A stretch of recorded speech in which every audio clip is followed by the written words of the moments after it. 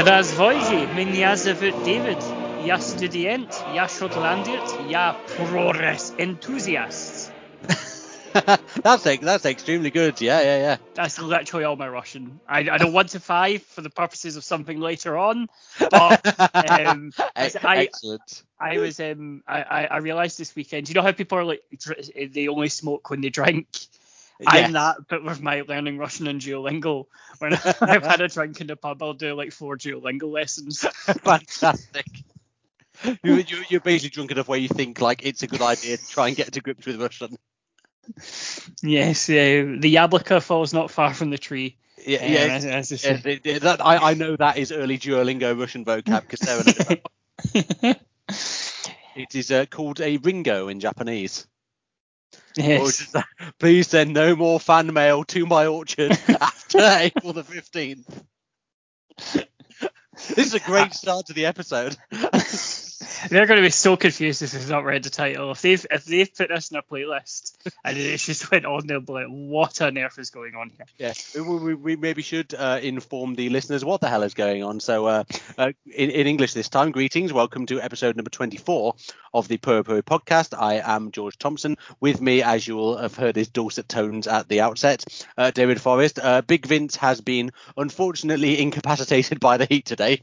So it will just be me and David, but we will get him back for the next one. As for why David was speaking in Russian, the reason will soon become apparent. This is because we have decided to embark upon a project which is kind of one of the first ideas we had as something to do with the podcast when we first started setting it up back in 2016, talking about like, so what kind of things would you want to discuss, any ideas for arcs, and that is the potentially provisionally called Triple C Triple P, which is a look at wrestlers from the former Soviet Union in Japanese wrestling, hence the Russian. So what we're going to do is we've got a plan for 5 parts. It might end up being more. It usually does. Definitely will be. Yeah, it definitely will be. Just looking at different aspects of Soviet wrestlers and indeed wrestlers from post-Soviet republics after the dissolution of the Soviet Union in Japanese professional wrestling. So what we're going to do with this episode, we're going to look at the start of it, specifically a show from 1989 called New Japan Pro Wrestling Battle Satellite in Tokyo Dome. But as for how we actually got to the point where wrestlers from the Soviet Union were competing in Japan, it's good to look at it in, I think, the context of the what was going on in the Soviet Union at the time. We need to do a disclaimer at the outset that we are we myself, David and Daniel, all identify with some form of communism. I think it's fair to say, but we are certainly not uncritical defenders of the Soviet Union. We are on record as saying that Joseph Stalin was quite a bad guy. And you know who agrees? Hot take. Huge if true. And you know who agrees with us on that? Nikita Khrushchev. Now ask yourself, could you reasonably call someone who agrees with Nikita Khrushchev a tanky? I think not. So we are... on the other hand, we are people who are interested in the Soviet Union and in its culture and its cultural achievements, sport being one of these. You think of in terms of club football, just to give one example, the great Dynamo Moscow team of 1945 that toured the UK and played against all of the top English and Scottish club sides. Valery Lobanovsky's Dynamo Kiev side of the 80s, which was very influential tactically, and so on and so forth. But as what was going on in the Soviet Union, really, you have to go back to the start of the 80s. So after the death of Leonid Brezhnev, who was the leader of the Soviet Union, he was replaced by a guy called Yuri Andropov and then a guy called Konstantin Chernenko. And both of those guys lasted about as long as your average Stardom Trios title run. And after Chernenko popped his clogs, the hot seat was taken by someone you will probably be more familiar with, which was Mikhail Gorbachev. Now, at the time, the Soviet system was very much creaking at the seams. It was sort of collapsing under the weight of its own contradictions, and the economy was stagnating. And Gorbachev saw it as his duty to try and preserve the Soviet Union and stop it from breaking apart and preserve some form of communism. This certainly wouldn't have been a communism that Stalin would have recognized, but a form of communism nonetheless. And his 2 flagship policies were firstly one called Perestroika, which was a kind of economic and political liberalization. So, for example, tariffs on goods were relaxed and even abolished in some cases. There was less protectionism. Foreign brands were allowed into the Soviet Union. The regulations on exports of Soviet goods were changed. A whole host of things. And there was also a second kind of liberalization called Glasnost, which was could be more defined as a kind of cultural opening up to the wider world. So this isn't really to say that the Soviet Union was isolationist culturally, and the Eastern Bloc countries weren't. I mean, I think we've mentioned on more than one occasion the story about Norman Wisdom being the top movie star in Albania, and if you watch a very interesting documentary called Chuck Norris versus Communism, is about how loads of people in Romania were bootlegging American action film VHSs, and how the guy who was in charge of the distribution network had basically become this untouchable crime baron who the regime couldn't get, because every time they sent the police round to arrest him, he just paid them off with like a hooky VHS rip of Die Hard or something like that, and just sent them on their way. And so that's all in good fun. And, Soviet Unions were aware of Western groups such as the Beatles and the Stones, even though they weren't meant to be. And, as in culture, so in sport, the Soviet Union really, it was isolationist in the sense that there were restrictions on people's freedom to play where they wanted. If you were a footballer in an Eastern Bloc country and you fancied a transfer to a team in Western Europe, pretty much your only option was to defect. You would have to give up your citizenship and you would have to move to the country where you wanted to play, and there was no going back. And Puskás is a great example of that, Yeah. He just literally so Hungary probably would have been world champions if it wasn't for the fact that Puskás had to flee the country in 57 and go to Real Madrid, and then you had another generation of Hungarian players coming through, whereby there was that sort of point where they would have been amazing. You had the two generations colliding, but half of them had to leave. So yeah, but I've actually just finished reading Jonathan Wilson's book called The Names Heard Long Ago, which is about Hungarian football in the first half of the 20th century. And basically, I think what happened was that at the time of the Hungarian uprising, a load of top Hungarian footballers were actually out of the country playing a European tie. Yeah, and then a load of them just never came back. So you did have to defect, but so it was isolationist in that sense. But the Soviet, sorry, go on, David. I was going to say, if you would allow me to indulge in a little bit of my Glasgow Uni course education on this matter. Go for it. Yeah, it was very much a liberalisation of what people could view. I'll give you an example. I have a friend, a good friend named Alex, who's Latvian. He was born in the Soviet Union. And I remember when the last Star Wars film came out, I told him I was going to see Star Wars. And he told me a story that before Perestroika or Glasnost, they were going to premiere Star Wars on Soviet television. And the entire nation was enthralled. And then, with 10 minutes to go, they cancelled it due to state censorship and put on just some weird dark cartoon instead. And he'd never seen Star Wars, but he always remembered just staying up at night for this total national event. And then they just didn't show it because. But by the end, for example, a lot of the magazines and stuff like that where there was magazines being printed that were literally just printing, they called it samizdat, which is sort of contraband material. Yes. And they would just you'd have entire magazines that just print books in magazine form for people to read and stuff like that. And by the end, you were getting lots of sort of band people and offers and sort of music and stuff like that coming in. So yeah, by this time, it kind of started to seep in. But I think a lot of it was to do with the fact that because of the state that Russia was in at the time, or the Soviet Union, to give credo to our CIS brothers. I think the problem for the Soviet Union was that there was very much a contracting of the sphere of influence, whereby places like East Germany and Poland and stuff like that were kind of having their own democracy movements, and it looked inevitable that by the time of this show, we're in the full throes of Hungarian and Polish revolution, coming into effect and stuff like that, and East Germany and Czechoslovakia and all that, and they saw the sort of what was happening, where people wanted to become more connected to the West. And I think Soviet Union saw it as a chance of going, if we liberalise a little bit and allow people access to these sort of things, maybe they won't all rush to the European Union, and you know what I mean, they won't all rush to NATO, so to speak, because they're more likely to, if we can keep them on our good side in that. Yeah. But yeah, and that was why, because they wanted to keep their sort of trading links with things like East Germany and Poland and things like that, and like a liberalisation allowed them to do that and not be seen as the big bad ogre, so to speak.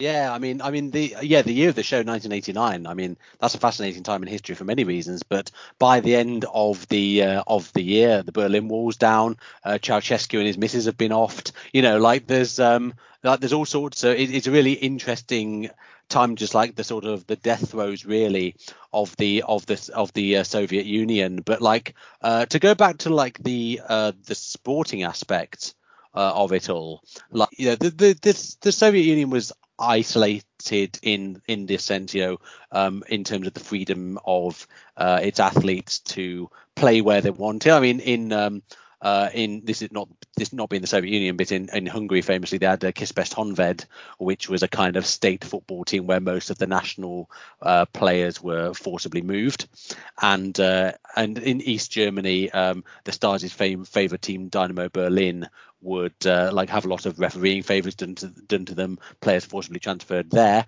In terms of international sport, certainly much less isolationist, the Soviet Union set a great deal of store by good results in, well, firstly, World Cups in key sports such as football, basketball and ice hockey, which are all very popular in the Eastern Bloc countries, and most of all the Olympic Games.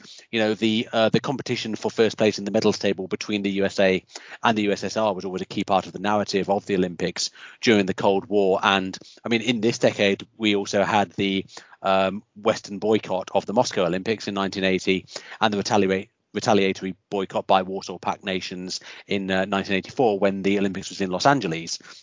So it's and you'll see why the Olympics is an important touchstone in a minute.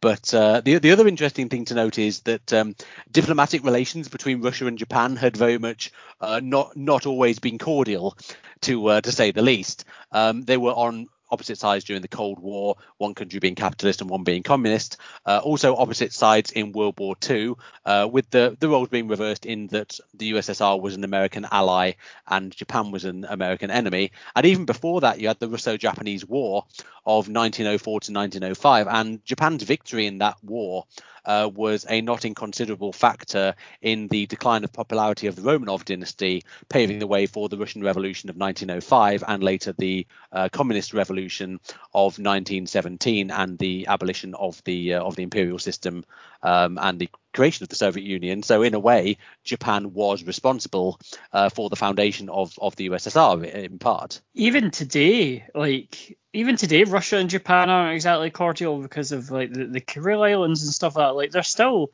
Russia invaded islands during the end of the Second World War, and then at the end they were just like, we'll just keep these, and then Japan are but there's mainly Japanese people that live there, and it's a pain in the arse. Can we not just go, nope, Russian islands? And they still, to this day, they still bicker over the Kuril Islands, and it's like, what are you going to do, man? What are you going to do? Absolutely. But there's one man who gives no heed to any sort of diplomatic barriers between countries, a man who is always wanting to bring nations together. And that man is Mr. Antonio Inoki, the founder of New Japan Pro Wrestling. Now, Inoki, throughout his life, has been certainly very willing to do business with various unsavory regimes. And sometimes that has been to a net benefit, as when he negotiated the release of several Japanese hostages from Saddam Hussein's government in Iraq, and sometimes not for the good of humanity, as when he accepted $15 million from the North Korean government in 1995 to produce a wrestling show in Pyongyang during the worst famine in that country's history. What else are they going to spend it on, George? Yeah, I know, sort of relief. No, fuck that. No. Let's hire Chris Benoit and Too Cold Scorpio.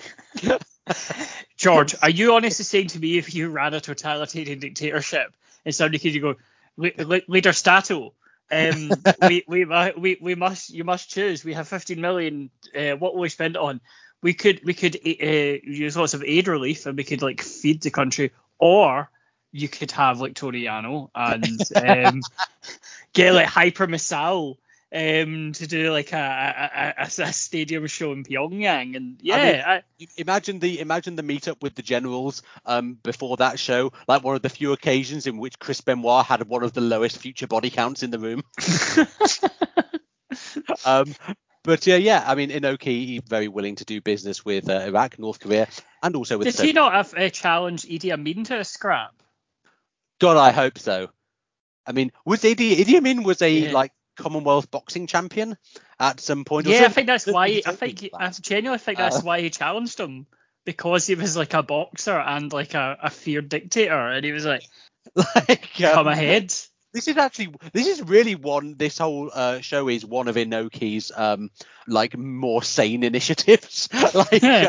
So basically what happened in Japan at the time. So 1988, the Tokyo Dome opened. This is a brand spanking new baseball stadium in Tokyo to house the baseball team, the Yomiuri Giants, built on the site of the old Korakuen Stadium, which had been the home of the Giants, and also the site of quite a few famous wrestling shows, including most notably the first NWA title match between Rikidozan and Lou Thesz on Japanese soil in 1957.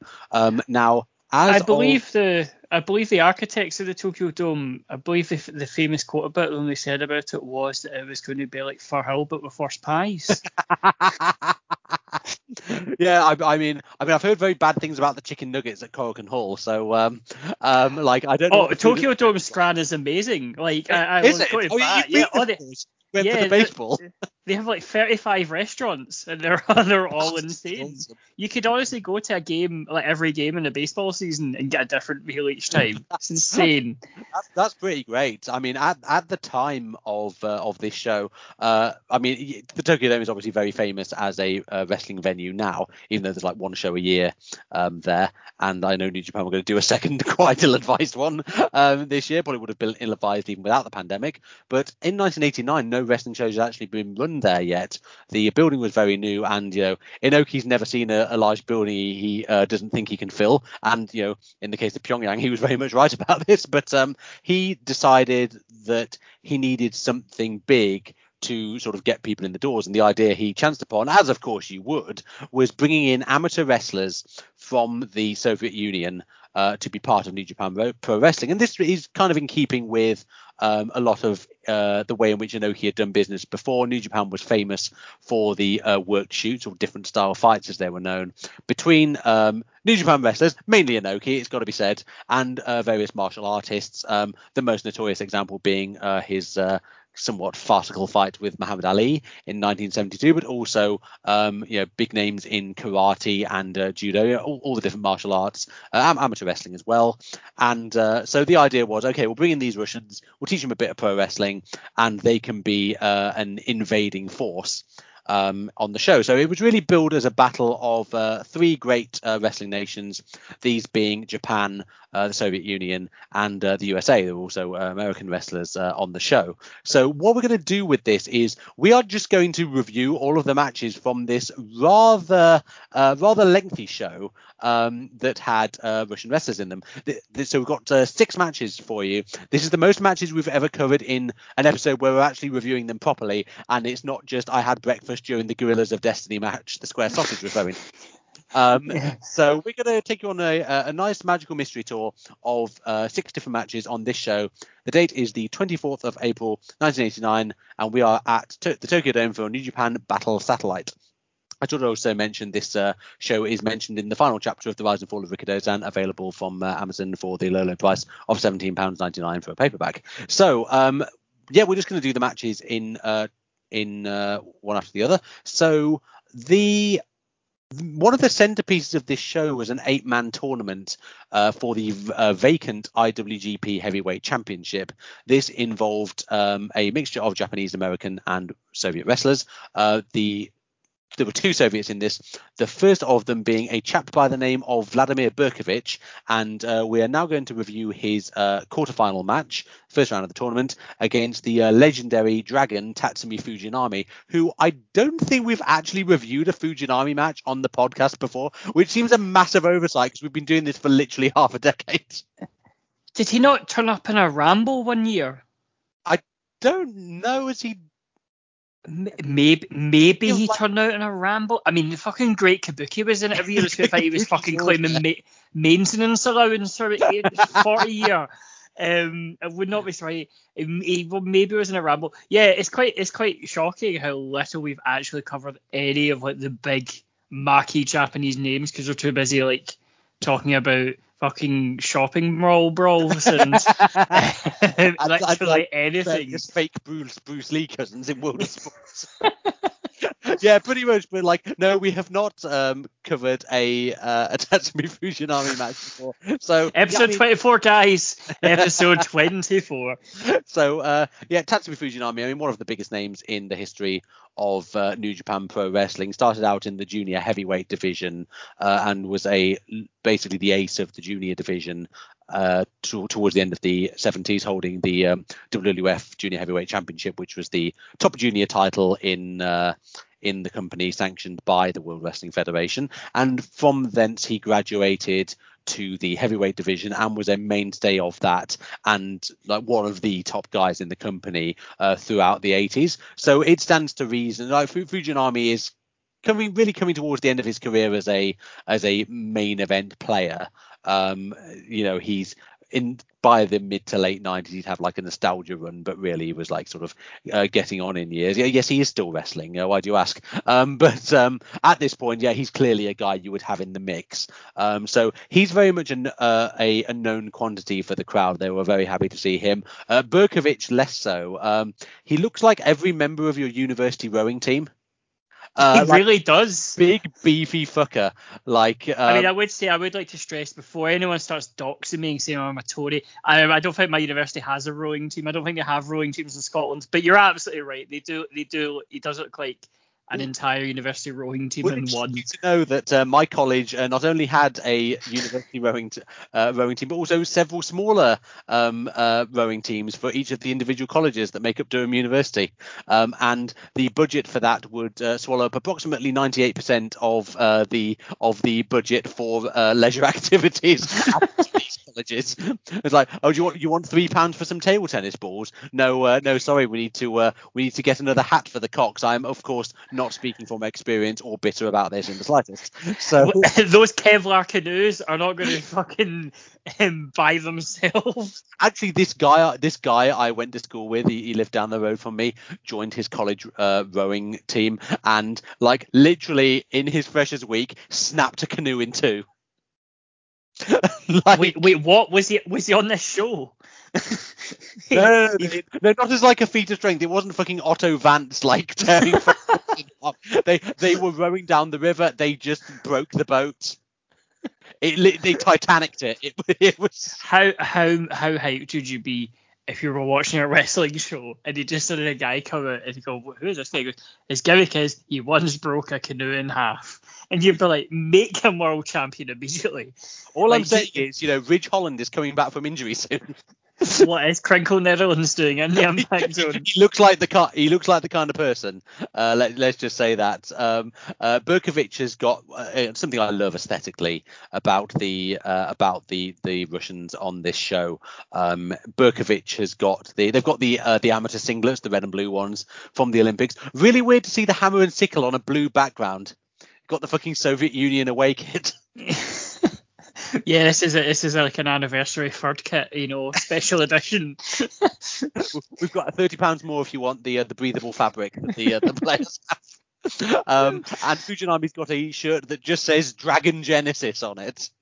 Incredible. Or Dragon Mega Drive, as it was also known. So I honestly thought that he was like. He was wearing an Evangelion shirt, and I remember that Evangelion was 6 years after this, and it was like, man, this anime looks amazing, whatever it is. I presume they would have been very very averse to NGE as a clear competitor in the crowded market for the Jushin Liger anime.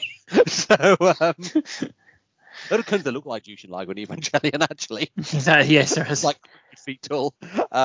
So this match kind of yeah, I mean, it does rule. Yeah, it's one of these where, like, most of the matches we're going to cover in this episode, they are not very long at all. I don't think this one even breaks 5 minutes. But what they are is just it's a kind of semi-shoot style. And it's always interesting to see like who they put in these matches, because there's one in particular later where there's a guy who was very much not a shoot style wrestler who goes up against one of the Soviet athletes. But Fujinami as a guy, he's got very good mat work, and like he gives the impression of someone who can mix it with these. Berkovich immediately takes him to the woodshed with a gigantic belly to belly. Into like some mat work, and the crowd's really hot for this. Like, did they forget how to mic the Tokyo Dome in the last 30 years? Like, the crowd's really loud. I would also say though, it is belly to belly, and I've probably mentioned this before. There is no finer sight in wrestling than someone chucking a big cunt about. No finer sight. Any sort of suplex, and like, this is why these are so snackable, because it's just people lugging people about like sacks of shit, and it will never not be good. Yeah, it's great popcorn wrestling. This is. It's it really is. And like a lot of the throws on this show, they're really not like they're not clean. In the same way that when we did the New Japan UWFI shows, like there was a lot of German suplexes where there was no arc to it. They just fuck them onto their shoulders. But that's what makes these so beautiful, is that they are not clean. Like Fujinami nearly fucking breaks his neck on like the second throw, and you're like, my goodness, it's amazing. Like that's Sarah's currently doing a political compass type thing. Basically, the two axes are height and distance, and she's basically ranking all of the frog splashes in wrestling and putting them. And she says like the two best frog splashes in wrestling are Montez Ford and Natsuko Tora for completely opposite reasons. Like Montez Ford gets loads of air and loads of distance, and Natsuko Tora gets no air and no distance. She just drops like a stone, and it's fucking amazing. So like and like that's the thing, like I love the big fucking like parabola Germans that like, you know, Chihiro Hashimoto pulls out, and I also like the German suplexes and like the throws like this. They go to an effort to like make it look messy and like it is a shoot even though it isn't, and like I really appreciate that as to how these matches are worked. And the other thing I really liked as well is that there's a point where Fujinami does a vertical suplex and he goes for a submission rather than a pin. Yeah. It's really interesting because it's not KO and submission only rules. No, it's just like you see it quite a lot of arm bars and stuff like that from them. They just kind of it kicks in, and this kind of brought the question up for me with this: how much of this is shoot and how much of this is work? And I don't want to turn this into like one of those weird cottage industries where they're like, oh, Mark Coleman, if fucking laid down. Like, I don't want to turn it into that, right? He did though. he did. He disgraced America, right? But what I mean like this is that like, I get the feeling that they've went to them before, because bear in mind that Vladimir Berkovich isn't going to be fluent and reading kanji and katakana newspapers in the back before the show. I mean, Vladimir Berkovich logging into Wanikani before the show, trying to get to level 10 before it starts. Exactly, and I'm like, I get the feeling that they're just like something like they've went to the interpreter and goes, can you tell him, chuck me about for 5 minutes and then we'll go to the finish, and just let them have a bit of fun with it, because they're all fucking loving it. And like it's great, like, because you sometimes get this, like, I've mentioned this before in the pod, right? But a good parallel is strangely is Tony Yano versus Tomohiro Ishii, right? Every time Yano and Ishii fight each other, they are like best pals, and they just throw each other about. And like Yano throws Ishii in ways that you would know that he gets height and distance in people that he doesn't get in anybody else. And Ishii's like just fucking go ham, and Ishii goes ham on him, and they really come off against each other, and they're so comfortable with each other, and they're having fun, and they're kind of just cutting loose. that I feel there was a lot of that in this, whereby they've just said to him, look, Cutlass, do your throws and stuff like that, don't hold back, and like it'll make it work. And they all seem to have that sort of thing whereby they're all really going for it and just kind of having a bit of fun with it. Because you get sometimes you get MMA guys come in like fucking Tito Ortiz and Rampage Jackson and Impact. It's just really bad. August the 1st warning. And it's really quite bad. And the wrestling is terrible. But it's like when you just let them do their thing and just let the other person construct a narrative around it, it's fucking great. Oh, absolutely, yeah. And like Fujinami, there's no pin attempts in this match at all, actually. Like, Fujinami's very happy to be dropped on his head. Like, Berkovic basically hits a bloody Sunday at one point, which looks absolutely disgusting. Fujinami does not really sell it that much, and he starts doing like the crowd pops so big for Fujinami's leg kicks. He's just against the shooter, like. They looked horrific as well, and I think it's partly because of Berkovic, because I think they maybe told him, like, the story is that I'll eventually kick you, and then you'll go and then like that will be the thing, that will be the opening for me to win it. And Berkovic is like, yeah, and then he kicks him. He's like, oh, you fucker. That was fucking so. Yeah, absolutely. I've got in my notes, Berkovic sells well. Maybe it isn't selling. No, I think part of it is selling, and a lot of it is, oh my god, and that really, I did not expect it to be this bad. And then he starts like slapping him in the face and stuff, and he clearly, Berkovic, like, it was not ready for it, I don't think, but as well as that, he kind of likes it. And it's just like, yeah, absolutely. Like, he's just so clearly extremely hard bloke. Like, I mean, in the end, Fujinami does a drop kick, which is extremely funny. But like, I kind of like that he's mixing the pro wrestling techniques in there, even though he's kind of wrestling it a bit like a UWF match, in that he's showing he can meet the Russian like in his world, which I think it's lovely to see Fujinami as well, like allowing Berkovic to just absolutely hand him his arse on the mat and just like totally like and just totally like be over dominated. And I know that's the narrative of the match, but like Berkovic is quite clearly better than Fujinami at all of this, apart from strikes. It's just to get this massive hole in his game. And you've a lot of other maybe a bit more moody wrestlers who may be going, nah, I don't want to do that. Like, so I mean, like, yeah, maybe, absolutely. Like who is Vladimir Berkovic to the crowd? Yeah, like, exactly. He's like maybe like the fifth or like fourth or fifth most important Russian wrestler on this show. Like, and Fujinami gives him a lot. Like, it's really. I mean, he taps Berkovic out to an armbar in the end.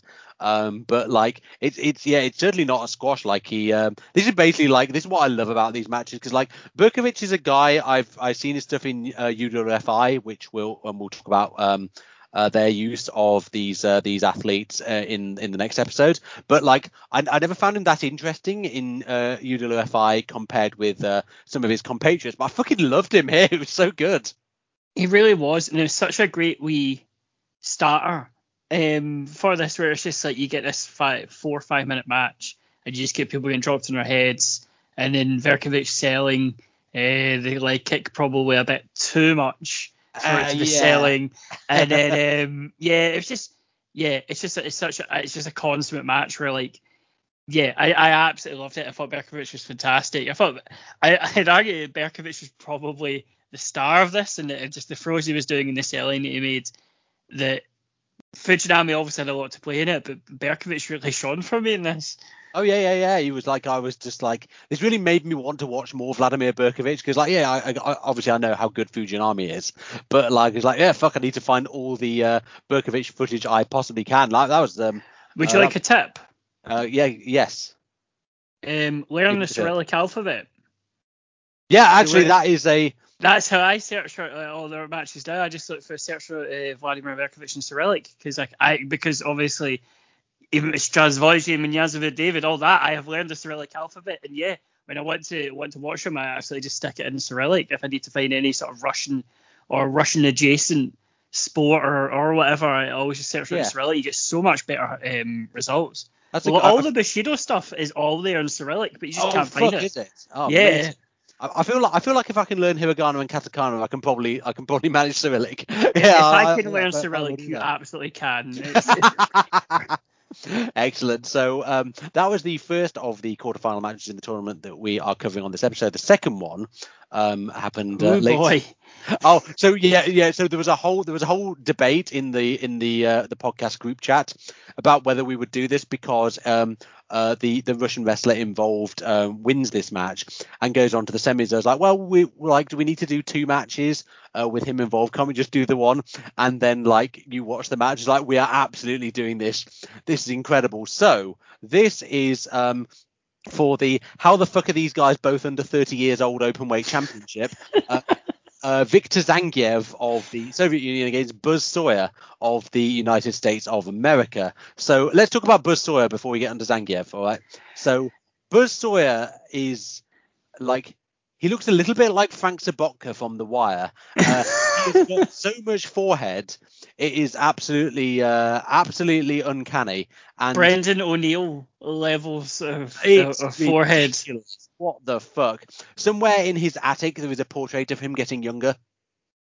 Like, this guy, like, where did they find him?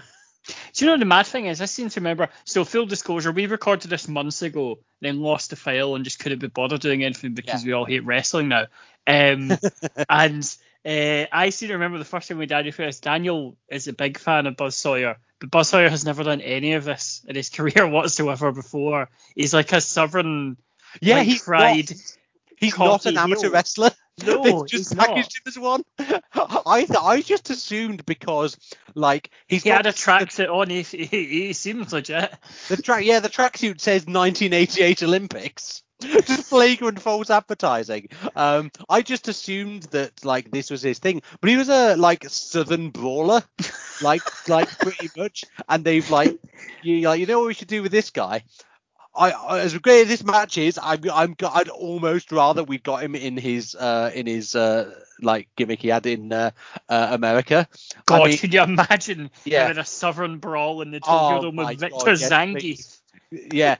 Speaking of whom, we should probably talk about him. So if that name seems familiar to you and you're not sure why, it's because a Street Fighter character was named after him, because this guy is the most pro wrestling looking pro wrestler.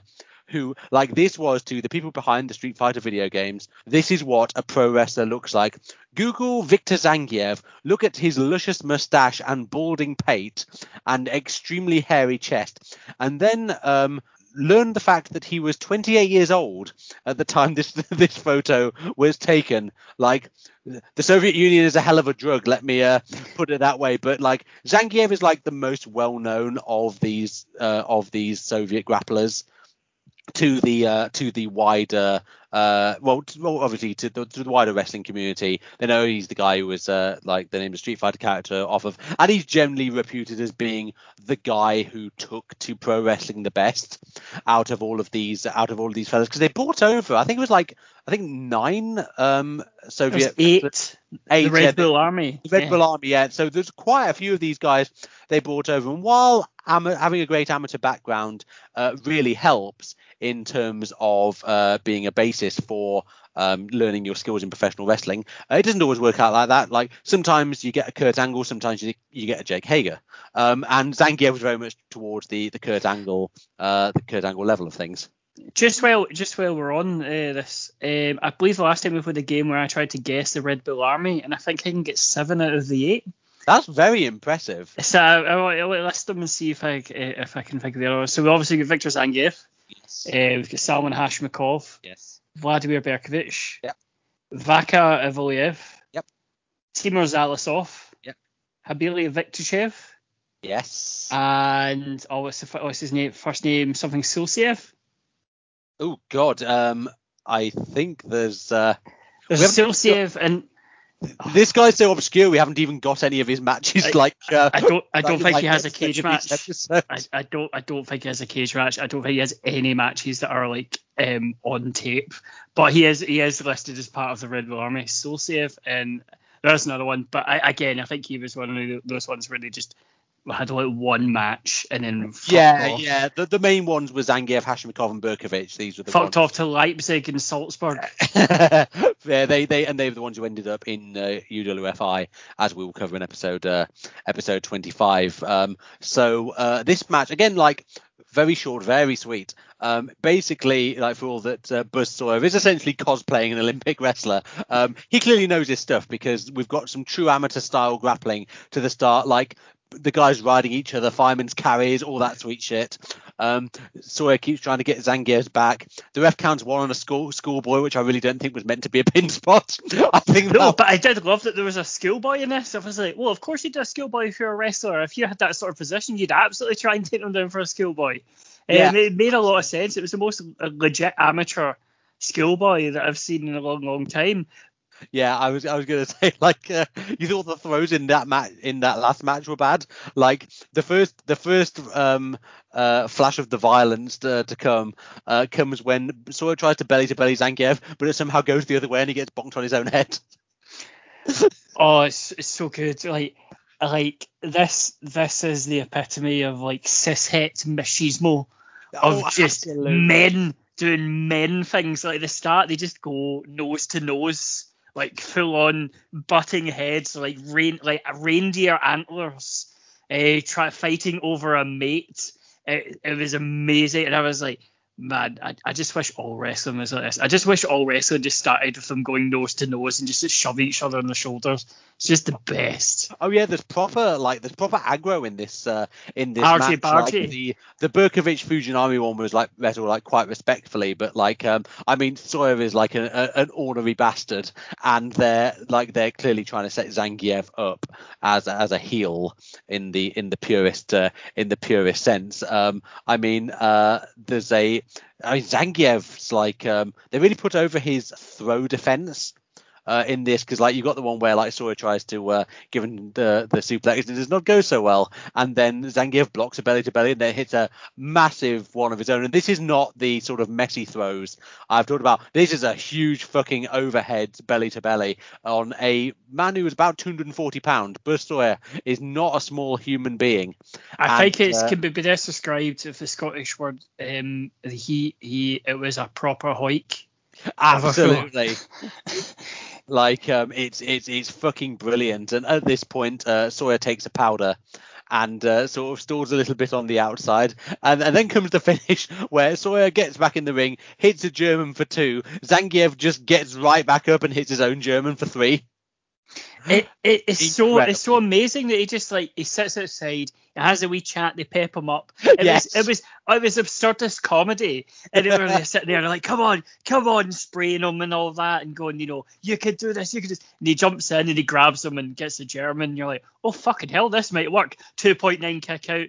Crowd goes mental. He stands up going, yes, I've won, and he just gets fucking spiked. It's so like funny. an absolute bastard. And it's amazing. And then Zangief gets out and immediately starts getting into it with Brad Rheingans, who was like Sawyer's second. He's just like he wants more. He wants to take more fuckers out. He literally is only here to kick the ass of Yankee imperialist pigs. Have to respect it. Exactly. Honestly, I don't joke when I say this. This is like the perfect wrestling match for me. It's all incredible. I ever want. I just want men being men, butting antlers, and then like throwing each other, and then some shenanigans. People outside getting pepped up because it's a legitimate combat sport, and they need pepped up and jumping in, just getting spiked, and then more fighting afterwards. Like this is the perfect TV match. I honestly wish that TV wrestling did matches like this, because it's just it is dad wrestling. It's wrestling you would watch with your dad and you'd fucking love it, even if you didn't like wrestling. Yeah, because like it's guys throwing big bombs and it's over quick as well. There's no chance to get bored with a match like this, because it's like 3 minutes long. I wish a fucking young Tetsuya Naito was sitting in the stands taking fucking notes. Oh God, like to say nothing of like, well, any member of the New Japan roster you care to name. So Zangief wins, moves on to the semi-finals of the tournament, and that's the next match we're going to talk about. He's coming home. We're doing a Denmark. He is wrestling a man who we have reviewed on the podcast on a couple of occasions, and who was involved at the sharp end of the feud with UWFI and was really the standard bearer for New Japan in that feud, and that is Shinya Hashimoto, who had beaten Riki Choshu in the first round of the tournament, which is a hell of a scalp, really. I mean, Choshu and Fujinami were like the guys, sort of the top guys other than Inoki in the 80s. Choshu had fucked off to All Japan for a few years and taken some of the roster with him, and then he hadn't come back too long before this show, so he's kind of an invader in his own way. Hashimoto beats him in the first round, and so Hashimoto was really the Inoki surrogate in the 90s for a lot of these work shoots, when Inoki's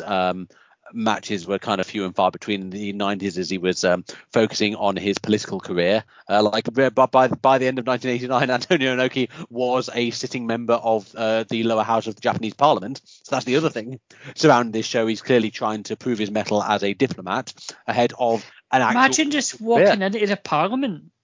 Would you imagine just walking in after winning a match at the Tokyo Dome or whatever? And just go, what'd you do the weekend? Oh yeah, I won the World Championship at the Tokyo Dome in front of 60,000 people. Vader. Yeah, you beat Vader. I'm like, what the hell? And he says, you want to talk about fucking agriculture reform? You're bigger fish to fry.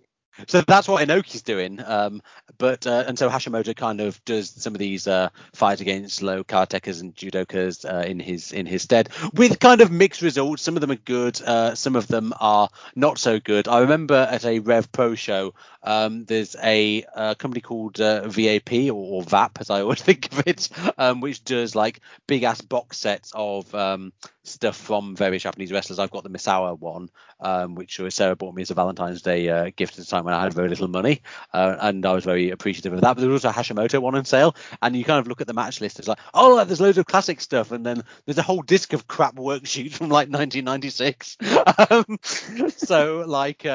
And there was also tucking the gold away in one disc, eh? Yeah, absolutely. And there was also the feud with Naoya Ogawa, who was also a shooter, and many people will tell you that Hashimoto, like, that feud really didn't do him any favors, because Ogawa got the better of him on most of the occasions, and that kind of didn't do a lot for Hashimoto's rep as the guy who could take down these shooters when there's like a shooter come in who keeps getting the better of him. So he kind of had a mixed time of things in the work shoots, but I mean, this is 1989. Hashimoto is still an up and comer, really. He's clearly the three musketeers of Hashimoto, Muto, and Chono had not really been established at the main event level at this point.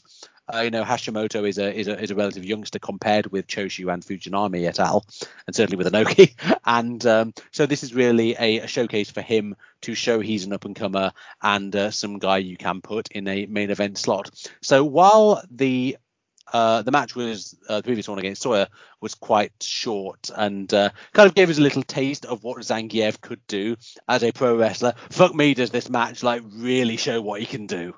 Oh, Jesus, my goodness! Christ. It's incredible. It's got to be in the top 10 matches under 10 minutes for me. Absolutely. It's amazing. Hashimoto really shows why he is the man in terms of going up against these guys. And Zangief, my fucking god.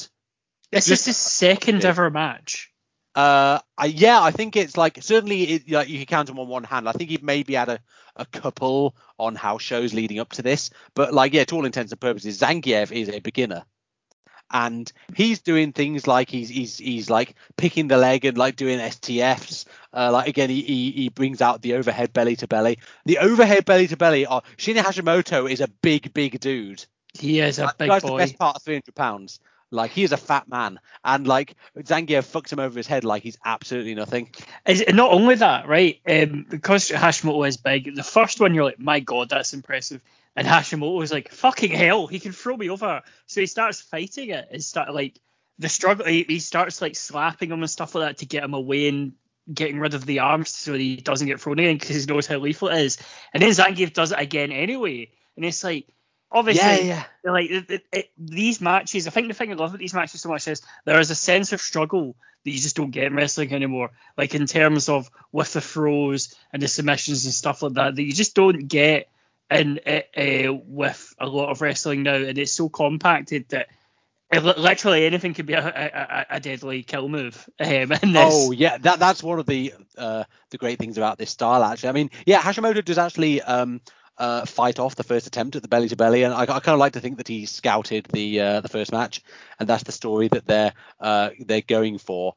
And then Zangief gets Hashimoto in a head scissors, and then the camera cuts to the outside, and you see some Brezhnev looking fucker on who I assume is the Soviet coach. I'd assume he is their actual coach. They've not just got, like the guy who comes out with Nikolai Volkov at Heroes of Wrestling, who is just some guy they've put in a Red Army uniform. He looks like he owns a restaurant that was in Ramsay's Kitchen Nightmares. I'm not going to lie. He absolutely does. Yeah, and it is an Italian restaurant for some reason. And we know those are always the best episodes. The brutality of what Hashimoto is trying, like at this point he just decides to start doing some high kicks right to Zangief's throat. Oh god, like it's so good. Like, and Zangief like really shows his attitude in this match. Like he's like, Berkovic is like a sort of like kind of an Ivan Drago, if that's not too stereotypical, but like a kind of sort of stoic Iron Man. Like Zangief's like acting and his selling are incredible. Like he hits the fisherman suplex where he picks the third attempt at the kick. He does the fisherman suplex, and in the previous match he followed up with a headlock, but in this one he just stands there lording it over Hashimoto. And like the bit at which he puts an Americana on Hashimoto, and his facial expressions are like the kind of John Cena kind where he's got the STF locked in, and like Cena looks like he's like hurting more than his opponent who he's actually doing the move to. Like Zangief is he does that, and then like as if that wasn't enough, Hashimoto gets in their head scissors, and Zangief does a kind of, he can't, I genuinely don't know how to describe this, but like he kind of does like whoop whoop whoop whoop whoop, whoop just like in a circle. He like really does. Skids around Hashimoto's body, and then he does a flipping kip up out of it, which I'm pretty sure he wasn't doing in the World Freestyle Wrestling Championships. I don't think I've ever seen anyone do that before. Literally, you know how we always talk about how like Joshi people always like invent moves. Yeah. Like Zangief's literally doing it in like match 3 of his career. He's just pulling out shit from like 1950s France cat wrestling, and even then they're like, wow. Like I don't know. It's just it's insane. It's just insane. Yeah, I always just think of it as the Zangief spot because like you, I've never seen anyone else do it. At this point, he hoists Hashimoto up, but hits a kind of an air raid crash type thing, I would imagine. Hashimoto takes a powder, as you would, gets back in the ring and just spits in and around Zangief's vicinity. And then Zangief fixes him with an expression like he's going to have him buried in the Kazakh desert. Like a palpably terrifying man. It's just so good. Like it's like it's just his reaction, and you can see a little bit of a smile where he's kind of like, I'm glad you did that. I'm glad that you did that because I will fuck you up. But it's so weird, like, because like Zangief is such a riddle, because you look at him, he's got more body hair than Tommy Sheridan. He looks about 55 years old. In fact, he's like half that age. Like, he looks like he could murder you, like with a fucking death stare without even touching you.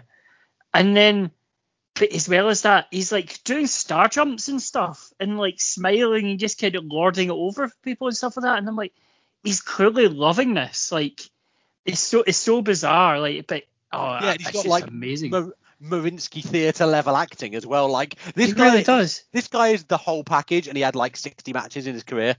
Like, in terms of like gold to match ratio, like this guy, fucking hell. There's also the bit of which he gets the clinch and Hashimoto tries to forearm his way out and he still gets suplexed. And then like the finish is really good as well. Like, it kind of had something of a piece with the one from the Fujinami Burkovic match, in that like Hashimoto beats Zangief with the power of pro wrestling, which is so good. Like, he does the spinning wheel kick, which was kind of a signature of Hashimoto's. And then when Zangief is on the ground, he locks in the figure. Hashimoto locks in the figure 4 leg lock. So shades of 1996 and Muto versus Takada, which you will find us covering way back when in episode 7. So like, you know, he's trying to beat the amateur grappler with a hold, which is very much associated with pro wrestling and very famous as a kill move in pro wrestling, going right back to the time the Destroyer tapped out Rikidozan with it in 1963. So like, it's a really over hold, but specifically a pro wrestling hold. And my God, Zangief selling in this. Like, oh God, yeah. Hold. He's not just laying there comatose. Like, when he taps out, he looks like he has let his whole country down. Yeah, and he knows it. Yeah. Like, it's incredible. Like, the amount at which Zangief conveys to you what is at stake. Like, he is there to, nothing less than the fortunes of the Soviet Union are riding on him winning this match. And like, it's like just the raw emotion of this. Like, it's just an all-timer of a performance in this, like, little 8-minute match. Victor Zangief like takes you on an emotional journey, and I like Hashimoto's incredible as well. Like, in this, just being the, all right, you've wrestled a big bastard already tonight, but have you wrestled a really big bastard? So this is the last match in the IWGP tournament that we're covering. So Hashimoto would go on to lose to Big Van Vader in the tournament final, featuring an all-timer of a shitty special ref performance from a 73-year-old Lou Thesz. The man should be in care. Yes, it's amazing. He absolutely should. It's amazing that this is 11 years before his arguable wrestling peak. That time he sued Mark Madden for saying that he beat women on WCW Nitro. Fucking hell. I've genuinely never heard of this. Oh, right. So it didn't turn up in Lou Thesz's autobiography, which is basically where I get most of my knowledge of his career from. By the way, before you give us the Mark Madden story, just to note, we were talking about how decrepit Lou Thesz looks. Like, he basically completely fucks the finish and can like barely count to 3. He would wrestle a match against Masahiro Chono the next year. So just of course he would. Of course he would. Right. Now, this kind of ties in well with what I was going to mention. So thank you for the plug here, the segue here.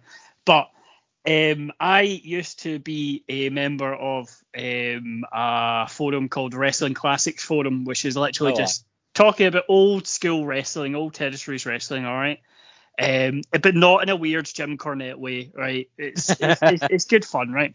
So with on this Wrestling Classics forum, now this forum goes back like 30 years, so and all the archives are still there from like 30 years ago, and there is a thread of Mark Madden on Nitro made a glib joke about someone. I'm going to say it's probably Oklahoma against Medusa. If I had to take a punt, I would say it was Oklahoma versus Medusa, where he talked about Oklahoma was putting heat on Medusa and obviously beating her up in the match. And he made a glib joke about about Lou Thesz, how he loves beating women, right? On like national television, like full on WCW Nitro national television.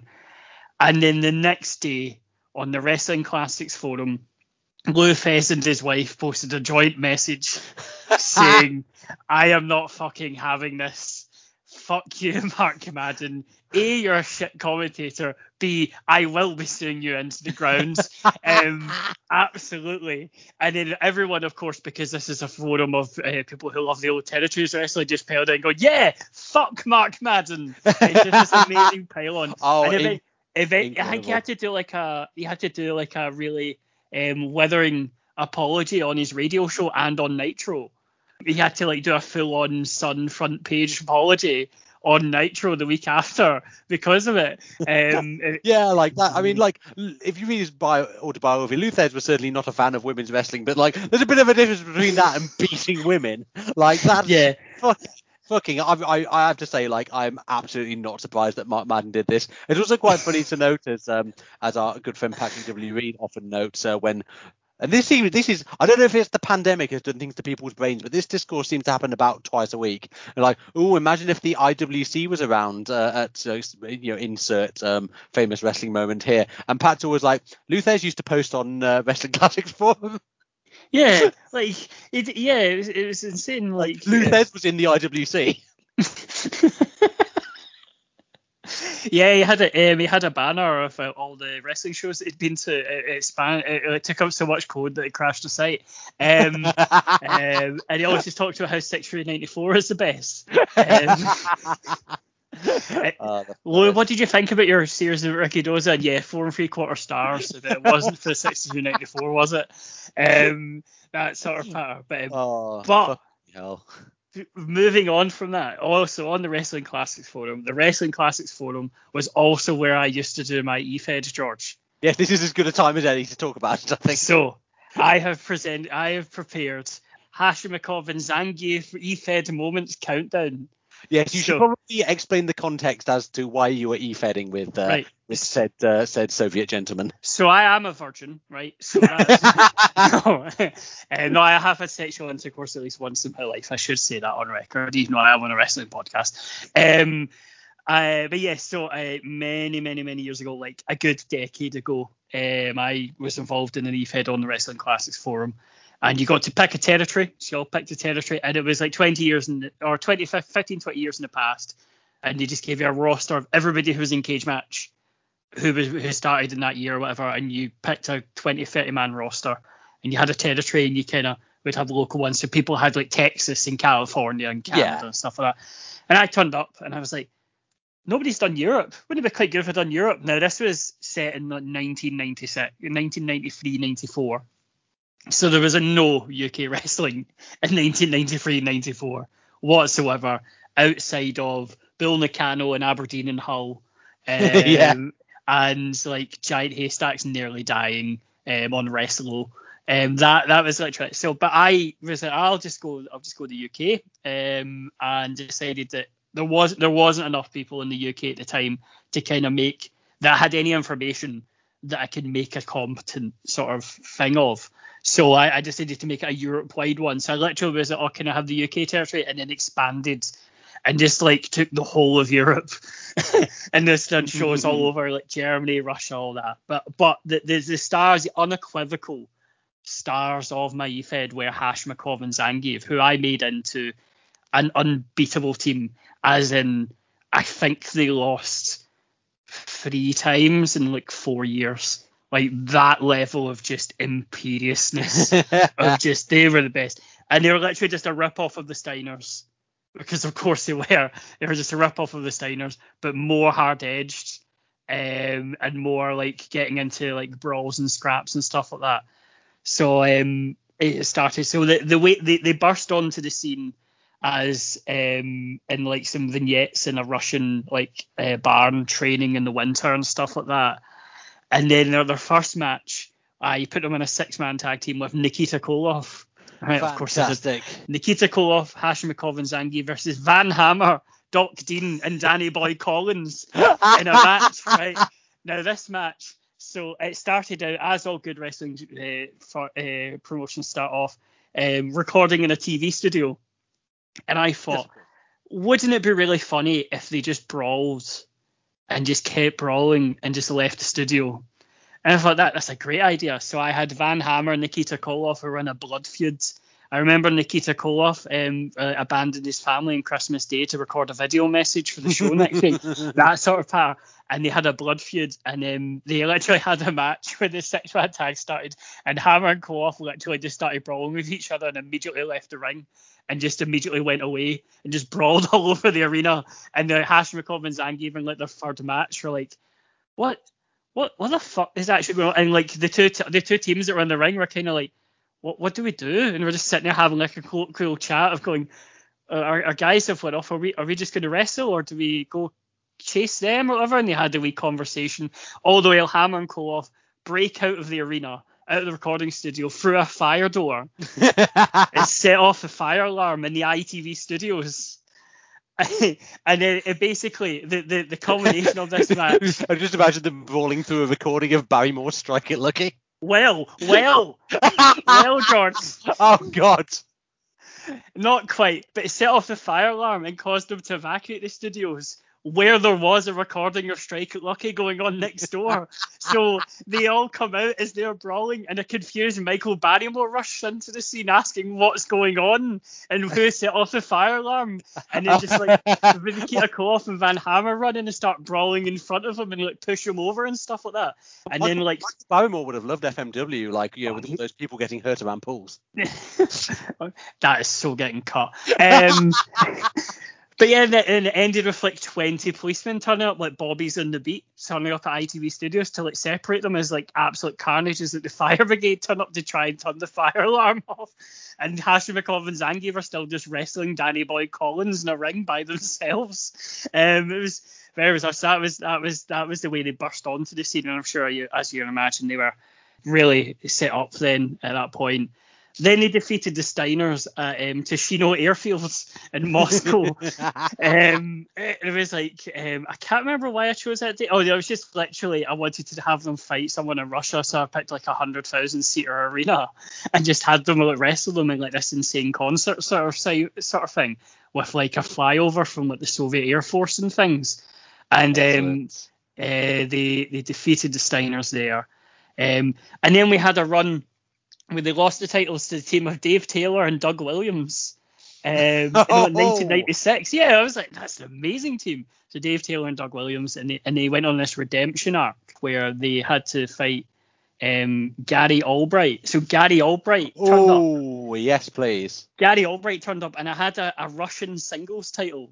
And he only fought this in Russia, and he fought everyone in rings. So he like defeated Volkan, he defeated Grom Zaza, Igor Vovchanshin, the Ukrainian freight train, all of them squashed by Gary Albright in like a reverse Rusev sort of thing, where he would come out with the American flag and just rule over them. And then he faced Salman Hashimov and made him tap out, and he never tapped out. And then Zangief went up and he passed out. And then they had a match on an airship, on a battleship in the harbour of St. Petersburg. And Gary Albright get defeated in front of it. Like literally, it was just Yokozuna and Lex Luger. It was literally just a done Lex and Yoko on the battleship, but with Zangief and Albright. And then he won the Russian title, and Boris Yeltsin was there. Pissed out of his mind.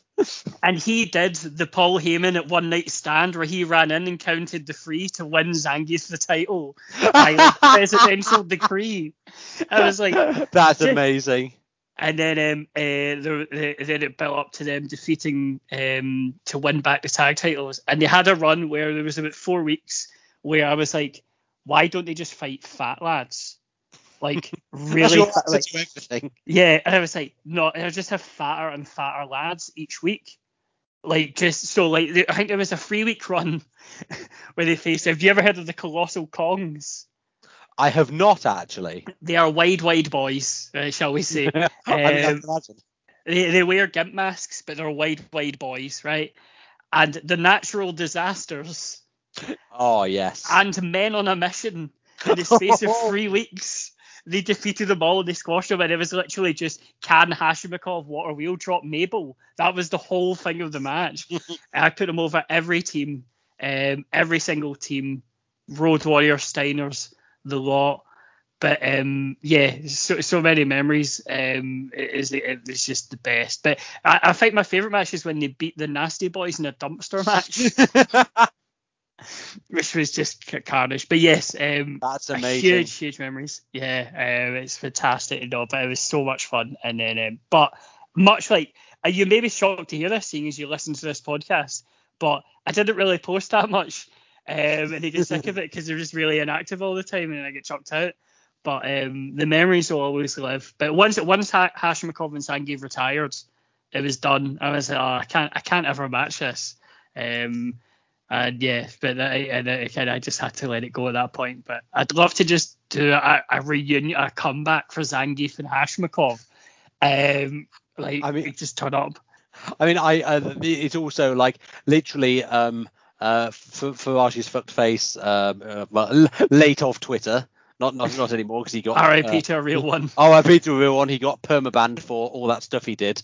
But who writes the Real Politics spin-off Gapecast? I'm sure he puts in references like just for us because there is an episode in which the fictionalized version of Mike Gapes in said audio drama, who's very paranoid about Russian interference in elections, basically murders a couple of Russian philanthropists in a Las Vegas hotel. Well, if it isn't Zangief and Hashimikov, the notorious St. Petersburg trolls. And it's just like, that is literally a reference for like 3 people that Triple F knows, and like we are 2 of them. So like I would like to salute him for that. And I know he listens to this podcast as well, so there's your shout out. So the next match is so this is, you remember when I talked about one of the Soviet wrestlers wrestling a guy who really wasn't Shoot Star? Well, get ready for a load of that. So this is Waka Evloev, who is taking some time out from his blitzball career and being racist against the Albed to fight noted Burger King aficionado Masa Saito. Now, Saito was actually an Olympian, believe it or not. He represented Japan in 1964 at the first, and at the time of recording, still the only Tokyo Olympics. However, he very much does not work that style at this point. He still got it. Yeah. So Saito is he's on the downturn of his career, but he is not too far removed from his main event feud in 1987 with Inoki, which was really the main program that year, including the legendary / notorious Ganryujima Island deathmatch. And like that, and also he would wrestle Inoki in the decision match to crown the inaugural IWGP Heavyweight Champion. Now, as for Waka Evloev, David, is this the guy you were telling me about who got into politics? I believe it may be him, yes. Or to give his full name, Waka Waka, this time for Africa, Evloev. For fuck's sake. I was going to do the whole verse, and I thought maybe not. No. It's like, sir, I represent the estate of Shakira. And she's not been paying her taxes, so we very much do need the lawsuit money. But her hips don't lie, but her tax receipts certainly very much fucking do. Fucking hell. Yeah, he went into, he's like an advisor to the president of Ingushetia. Yeah. I think that's right. So like he, so I'm not going to look this up, but I would assume the president of Ingushetia is quite like his equivalents in Chechnya and Dagestan, where he is sort of a tame regional strongman who is loyal to Putin and to the United Russia Party, but is essentially left to their own devices to get on with ruling in a rather authoritarian manner. An autonomous oblast, as usual, they're referred to as. Yeah. You would be right. It's sort of, a glorified counsellor. Evloev did go into politics after, so he doesn't even have a cage match profile, so I assume he didn't have too many more wrestling matches after this show. So he is the guy. They're busy getting the bins pulled out in time. He was the pointing at Dogmuck in the local paper. If you do have any clippings from the Ingushetia Gazette of Machiavelli looking at Dogbuck, please send them in at Pure Podcast. putting arm bars on school children who have non-regulation haircuts and have been sent home from school. Okay, I think we've hit all the touchstones of UK local news and into the match. So the story of this match is Evloev is a actor-style wrestler. Masa Saito is a crazy guy who does loads of headbutts and stuff. I mean, he does a bit of his sort of amateur stuff. Like he gets Evloev back early, but Evloev does this really cool rolling armbar when they're back to standing, and Saito's basically doing like sort of half crab STF attempts. Fujiwara arm bars are kind of like holds which are, they're not really shoot holds, they're kind of associated with the pro wrestling, like the figure four. Although I did want to see a video of a guy tapping out to a Boston Crab in an MMA fight. Like they all count. They do all count. You got to be a real dingus to let yourself get I did ask a mate who's big into his UFC actually, like, is the figure four a legit hold? And he was like, yeah, it would hurt if you did it properly. It would hurt someone if you put it on them. But obviously, like, you're never going to be able to apply it to someone in a real fight. And I was like, and you know that, like, does it reverse the pressure if you turn it over like it does in WWE? Because that sounds like bullshit. Like, is that actually the case? And he was like, yeah, I think it actually is. So, like, I would like to issue an apology to possibly by the time this episode airs, the late Ric Flair. So even if I put this out tomorrow, that would still be very apt. He's very much in injury time. He's playing it into the corner flag. getting the ball boys to do a bit of time wasting, and to act as his body doubles if the alimony people come around. It's a weird one, this, because like this match is, I think, less interesting than the Berkovich and Zangief matches, and that's really because Evloev works much closer to a standard pro style. It's kind of weird. Like, you would think that, like, the match would seem strange because Saito is being Masa Saito, but actually Evloev is doing like judo takedowns and stuff like this. But it's kind of quite standard. It gets much better when Saito dispenses with the mat wrestling and starts just doing like knees and headbutts. That's really good. And Machiavelli, I probably wouldn't agree with your assessment of it being quite good.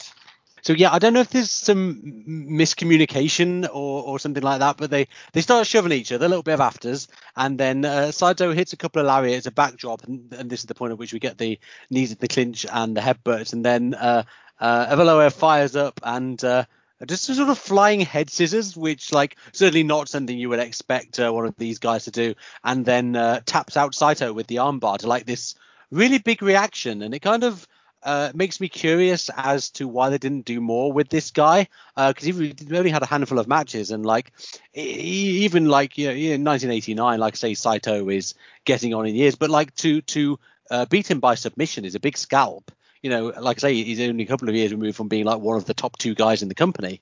It's quite a big win for Evloev. But yeah, I don't know if he didn't want to do wrestling anymore, or whether they'd only contracted him for the Red Bull Army angle. But like he didn't fetch up anywhere else in like UWFI or rings. So I don't really know what the deal was. But yeah, I didn't really rate this as much as the other match. I mean, Saito is fun enough, but like.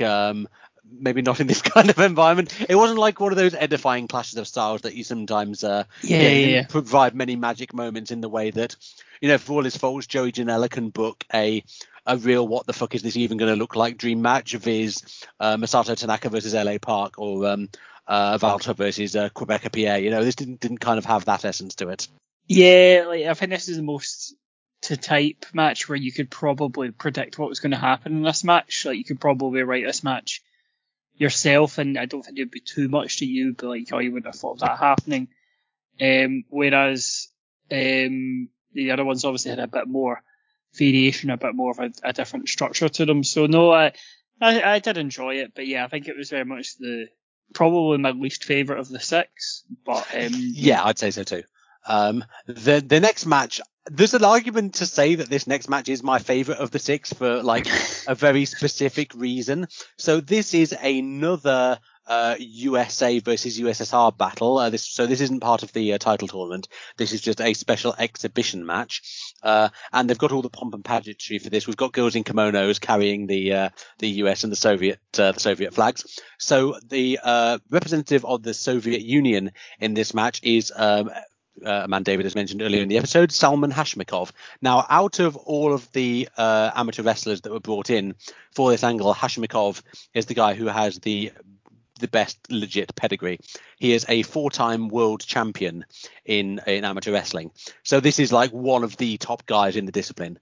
And he was, in terms of kayfabe, like positioned as the most dangerous member of the Red Bull Army, as you would expect, in keeping with his great amateur credentials.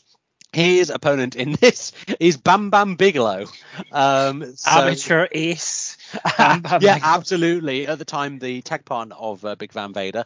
So Bam Bam Bigelow, if he might be a name you'd be familiar with from his runs in WWF, WCW, and ECW. Also had a pretty decent career in Japan. Was a fairly big deal in New Japan at this time. He's a puzzling choice for this match, but it becomes genius in a way that I think is going to become apparent once I give you the very, very quick rundown of what was involved in this match. So Bigelow, as is his wont, immediately starts mouthing off before the bell. Opens with a big drop kick, which Hashimikov bumps for and kind of looks nonplussed by, as he does with the clubbing blows to the back that Bigelow then does. For all the people that say Hashimikov never really learned to sell, I think actually some of that is part of his appeal. He very much looks like a fish out of water, but he is obviously a killer, and he kind of shrugs off a lot of the offense that happens to him in this and other matches. And Bigelow says he's easy, which very soon become famous last words. After Hashimikov picks Bigelow's leg, and Bigelow is an enziguri, which is at this point I'm thinking this is a fucking weird choice to stick him in the match with Hashimikov. Bigelow does the eye rake and some clubs in the corner, so like classic heel offense. And at this point, Hashimikov shoves him back, picks him up over his shoulder, and hits the water wheel drop for 3. That is the match. It is just over 2 minutes long. It's amazing. It is. Like, it is incredible. You know, the reason being is because this does so much for Hashimikov, because, and putting him with Bigelow, although it may seem like a gigantic clash of styles, and indeed it was, does more to put over Hashimikov than if he had been against someone like Buzz Sawyer or Vader, who are guys who, even though they don't have the amateur credentials, I mean, Buzz Sawyer trying to fucking pretend that he does, but they don't have the amateur credentials, but they are presented as combat athletes, you know, like hard bastards who can fuck you up. Bigelow could not be more pro wrestling with his head tattoo and his Guy Fieri gear. Like, you know, this is a guy from the WWF, isn't it? Like the apotheosis of American professional wrestling, and Hashimikov murks him with one move. Yeah, exactly. It's just like, it is, because it is literally one move. He gets squashed for like the 90 seconds before it. Bam Bam, because literally Hashimikov puts out a handshake. Bam Bam just like rattles him with an enziguri and then just beats him up. And then Hashimikov just goes, no, fuck this, shoves him away. And the crowd goes insane when he lifts him up. They're like, no fucking way are you doing this? And then he just planks him with a water wheel drop. Yeah. Bigelow was mental. Bigelow was like 350 pounds. So this is an even bigger ass than doing something similar to Shinya Hashimoto. Like, Bigelow is one of the largest men on the roster, one of the largest men in professional wrestling. And Hashimikov picks him up like he's fucking nothing. Like, picks him up like he's fucking Jungle Boy.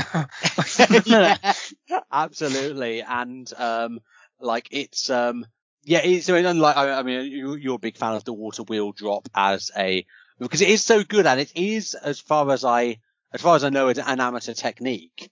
Like, it's just one that you wouldn't really be able to pull off very often, and I think would pretty much win you the match, as long as you don't get pinned at any point under the point system. Like, I have seen it done. I've seen a fucking shoot German in an amateur wrestling match before. That was pretty scary. But yeah, it's brilliant. He's the world amateur wrestling champion. He's got an amateur wrestling technique that is so powerful it can put down a 350-pound man for the 3 count just by itself, not with any other moves done to him. Literally just that. Yeah. He is literally One Punch Man. He actually is. It's just, it's kind of that thing where you go, because I mean, like later on, like Salman Hashimikov will go on to become IWGP champion. Oh yeah, he would. Be like, you're like, well, how the fuck does that work? Like, you know, surely Zangief would be the thing, and you're like, surely the fans would buy that. They absolutely would, because it's just a case of, you can beat anyone with a water wheel drop, doesn't matter who it is, just hits them with a water wheel drop and it's done. There is actually a story behind exactly why Hashimikov won the IWGP title. Now I've not had this like said to me, this is 100% verifiable fact, but I have heard this story from a lot of sources. But basically, so the story goes, Hashimikov wasn't meant to win the belt, but the next big show, they wanted him to go over Steve Williams, who at the mostly known for his All Japan work, but at the time was on the New Japan roster, and a guy of an impeccable amateur background, to the extent that the 250-pound weight limit in NCAA wrestling is because that was what Steve Williams weighed, and they reckon that was the liminal point between you are a great athlete and you are just really big and difficult to chuck around. So yeah, a guy with a great pedigree, but Dr. Death refused to do the job to Hashimikov. So Vader said, "I'll job to him," and then they said, "But you're the champion," and Vader was like, and this being willing to put over younger talent was something that Vader would carry on to the end of his career, famously. But yeah, and Hashimikov had the belt for a month, lost it to Choshu a month after that, who then lost it back to Vader. So that kind of I guess provides a bit of evidence to suggest that Vader wasn't meant to lose the belt at all, because they got it back onto him fairly sharpish. But yeah, Hashimikov is to date the only IWGP champion from Russia. And one of the first men to win the belt as well. But yeah, as my understanding is that he kind of was never meant to do that, but it is still a great feather in his cap. And one of the, I don't know if he's the only man to have been a world champion in amateur and professional wrestling, but there can't be many, surely. No, surely not. But I do say that probably the biggest tragedy of New Japan in 2021, apart from literally all of it, is the besmirching of the legacy of the IWGP title, where they turn it to. Yes. So, and I'm not joking when I say this. I used to look forward every year. Well, every time there was an IWGP title match, my favourite bit about IWGP title matches was they would do the and they'd have like the montage of every IWGP champion, and Bob Sapp, Scott Norton, all the big ones, and Salman Hashimikov is always there, like 21 years on or 31 years on, he was still there, just being shown, and then they just fucking patched that. So that's Salman Hashimikov lost to the mist of time now. Cheers. Yeah, because Noah do the fanfare now. And it's great because you can see all the people that they've had the belt on. It's like, oh yeah, fuck, they did make Eddie Edwards the champion. But like that used to be the similar thing in New Japan, where you have Inoki, Chono, Choshu, Fujinami, Tanahashi, Nakamura, etc. And then there's the odd one in there where it's like, oh yeah, they did put the belt on Bob Sapp. It's like, what the fuck were they thinking when they put it on Tadao Yasuda? And Hashimikov was always there as well. And yeah, it is kind of shit that they got rid of. I know it's kind of a symptom of a much bigger stupid decision in that they ditched the history of the IWGP Heavyweight Championship to make a new one, which is just a ridiculous decision on every single level, really. We're not here to talk about New Japan. It's bollocks. Nobody cares about it. Let's get back we're here to talk about old New Japan, and specifically Mr. Antonio Inoki. This is real strong style. This is absolutely strong style incarnate. Yeah, it literally is. So you wouldn't have New Japan's first Tokyo Dome show, the first wrestling show to be at the Tokyo Dome ever, without Inoki in the main event. The founder of the company, the top guy, and soon to be an MP. So what Inoki had planned for this was, so he's not the IWGP heavyweight champion, which he had been in 1987, but he does have another belt to his arsenal, and that belt is the WWF World Martial Arts Championship. So what the hell was that, you might ask? Well, can you hear the prestige just dripping into a pan? We'll just have a fanfare of that, and it's just Inoki. Just he's on screen for 5 minutes. Inoki would fucking do that, though. He would. Oh yeah, he absolutely would. So this title was established in 1978, to be defended in worked shoots, and it was the WWF World Martial Arts Championship because that was who had sanctioned the New Japan belts, as we said earlier in the episode, before the fictional governing body, the International Wrestling Grand Prix, was founded, which is how the IWGP belts came about. This WWF World Martial Arts Championship, established in 1987, Inoki is currently on an undefeated reign with the belt for 11 years, so he has not lost this belt.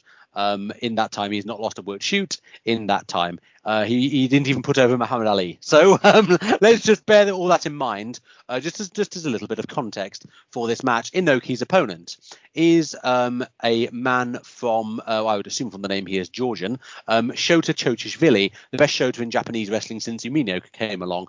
So Shota Chochishvili is another Olympian. And not in amateur wrestling, but in judo. We're kind of including this match because he wasn't actually officially part of the Red Bull Army. He wasn't an amateur wrestler, but this is part of the whole Japan versus Russia thing. So we're going to allow it. He was a gold medalist in judo at the 1972 Munich Olympics. Now you may think, oh, that is 17 years before the show. Yes, it is. This is to be contested under a round system. And not only that, but the ropes have been removed for this match.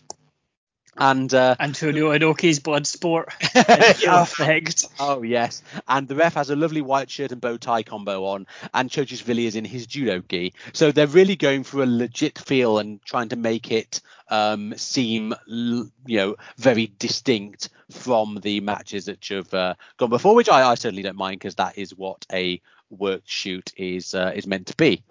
Now Chochishvili, we'll tell you a little bit more about him after this, but a man who did not have a lot of pro wrestling matches and very much works this match like it, and that is both a good thing and a bad thing in this match. So I guess we'll just go through it round by round. So there's not a huge amount to write home about in the first round. There's a lot of feeling out.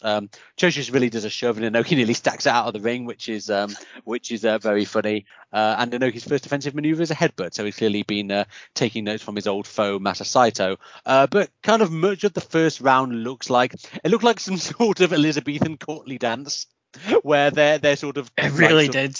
They're not getting close to each other, sort of like curtsying and doing these movements. It's quite like the first 3 minutes of Takada versus Hickson Gracie. We are perilously close to Gay Gordon's wrestling here. We are like the good kind, not the yes. like nine reversals a minute Jay White bollocks. But yeah, no, we are quite close to Gay Gordon's wrestling. There are actually a few moves to save it from being that. Inoki hits a backdrop and Chochishvili gets up and kind of like Hashimikov in the previous fight. He just looks more flustered than hurt rather than anything. Gives his gi a rearrange. You can see little Georgian flag motifs in there, which I quite enjoyed. But yeah, pretty much nothing happened in that round. Hashimikov and Berkovich are then seen on the outside giving Chochishvili's tricep meat a nice rub down. So that's rather nice. I love that. I love just watching like corners during rounds and by tenderizing his tricep. It's quite good. It's great. Seconds in wrestling is just something I like in general. Like there's something great about just seeing, Stardom does like faction warfare, to the nth degree, and that has its downsides. But there's something real cool about just seeing everyone stablemates just cheering them on the outside, or like when the trainees do it it tends to be it does seem to be a Joshi thing, really. Like you don't get the young lions in New Japan just like pounding on the ring to cheer Okada on, although that would be good and make me want to watch his matches more. But it does seem to be more of a Joshi thing. But I really like when seconds get involved, and again, it makes it seem more like a legit fight, which is what they're going for. So I rather enjoyed it. Round 2 begins with a massive Uranagi from Chochishvili, and then he sort of sits in for an arm bar, and he keeps going for the arm bar and even an inverted one. And then he gets up. I heard a whistle, or I think I heard a whistle. It's kind of hard to tell because the crowd's like quite this. But so I guess there's rules in this fight about how long you can have the submission on. Because I heard the whistle a couple of times. Yeah, I think that was it. It's like it's given me a sort of Vietnam flashback to the bloody amateur wrestling fights from Big Egg Wrestling Universe, where they're having to be stood up every 3 seconds because they were in the ropes. That's kind of what it reminds me of. Yeah, Inoki, and kind of this is the story of the match, really. Like, Inoki's really selling the arm from this armbar, even I when don't he's think back. he uses it for like the last 4 rounds No, at all. it's really good selling. Like, he's like really like, oh fuck, this really hurts me. And he ends up in the armbar as the round ends, and then his seconds get involved, and they sort of they tie a towel around his arm like he's about to do some smack, like just trying to yes, I'm going to get the circulation back in your arm by cutting off your circulation. It's shock therapy. I don't know if they did it three finger widths from the elbow joint, which is what you meant to do, as taught to me by my venipuncture training. It's a little pro tip for you in case not in case you wanted to shoot up some skag, but in case you ever wanted to take a blood sample or anything like that. do See, not if do you're, do not do heroin. It's apparently bad for you. yeah, it's very Moorish. Yeah, you're learning everything here. Well, we've learned, if you want to watch these matches, learn Cyrillic alphabet. How to try a tourniquet, and how you should definitely not do heroin. Yeah, I think if you take anything from this, you've learned a bit don't of do Russian. heroin. This is the whole school curriculum. This episode, like it's certainly one of our more educational offerings. Even Perestroika. Yeah, I know. You've got history, sociology, economics, even more educational than the 2017 Christmas special. So round three begins. Like, yes, and it's as you say, David. By the time round three starts, Inoki is essentially wrestling with one arm, but he's still doing the Rock's just bring it gesture with his other, which I thought was quite wonderful. And he's basically realizing, okay, I've got one arm. I kind of need to be a little bit more aggressive. So he goes for a Copo kick, which Churchishvili only just evades, and is going for like the leg kicks and the palm strikes. Manages to trip Churchishvili up and locks in a heel hook. Goes for his enziguri when back to standing, and Inoki's trying to get in there, but the ref's in the way. And kind of another sort of. Which is apparently the planned finish for Inoki versus Ali. Where Wait, I forget what? when it was going to be a worked match. I think the idea was that Ali was going to be wailing on Inoki, and then like the ref would get between them to stop the punishment, and then Inoki would kind of blindside Ali with the enziguri. So I think they did have a planned finish before Ali was like, no, that's not going to work for me, brother, and then it turned into an actual boxing match. Yeah, so I don't think it was a direct allusion to a finish that never actually happened, but I'm also not ruling out that Inoki's ego, would have prevented him from including that, and sort of like I've waited 13 years to use this spot, Churchishvili takes advantage of this sort of the ref being in the way by taking Inoki down, goes for a side headlock. Inoki sort of gets his back and is very much not eager to release Churchishvili when the whistle goes. And once again, Churchishvili is in the ascendancy when the round ends. He's got Inoki in a rear naked choke. And then, even better than the towel, Inoki's arm gets the magic spray. Yes, we were 1 round away from the magic sponge here. I'm not going to lie. Absolutely. Like Fujinami's going to be cramming a segment of orange in his mouth after round 4. We're getting all the football home remedies, all the classic ones. Get the Ralgex and deep heat out. Oh man! So like, I really like that, and like meanwhile, Churchishvili's seconds not even needing to rub down his tricep meat. Like he's clearly on top, but like you kind of think at this point, okay, well, like a lot of these Inoki worked shoots did follow that formula where he's getting beaten down by the guy's superior martial arts technique, and then he somehow finds a way to win through the power of pro wrestling and of strong style. So we'll just see if that comes to pass. Round 4. Well, it's one of those things where it's like, if you're in the crowd, you're like, man, Inoki's really getting his arse handed to him. But he is on an 11-year title reign. He's lost to like 3 people ever, one of which was because he swallowed his tongue. Yes, absolutely. He's obviously not going to lose. I think between I'm going to have to check my years, but like yes, yeah, that's correct. Like 1985 till 1988, there was a period of 3 years Inoki did not get pinned. And like the first person to do it after that time was Vader, and it started a riot. So like that shows you how strongly Inoki was booked in pro wrestling at the time, never mind any work shoot. So yeah, the crowd are no doubt at this point thinking, well, obviously he's going to win, and it's the first Tokyo Dome show. Inoki is obviously going over. So round 4, it's kind of a little bit nothingy. Round 4, there's a bit of like a bit of grappling, a bit of stand up. Inoki's trying to do grappling with one arm, which is very good. He tries a headbutt, does some leg kicks. Tejashvili trips him up, so he's on his back. And I think for one beautiful minute, they're actually going to do the leg kick spot from the Muhammad Ali fight. I thought that as well. I was like, no way. Because it always got a pop whenever he does it. And it's absolutely amazing the degree to which that was retconned in the imaginary of the New Japan fans as being like something that was like clever and wily, rather than like Inoki not wanting to get into a fair fight. And to be honest, I wouldn't want to get into a fair fight with the world heavyweight boxing champion, but like it is amazing like how over that spot became, and how Inoki managed to sort of re-portray it as something heroic. It gets a pop now at some shows in Japan if someone does the spot, because it's so famous. I mean, it was so famous that and actually I found out why this was. The fight actually, I think there was highlights on British TV of Ali Inoki, and that is why when she met Ali a month later, Queen Elizabeth II asked him how his legs were. Because her and Prince Philip, who is in hell, were both massive World of Sport fans, apparently.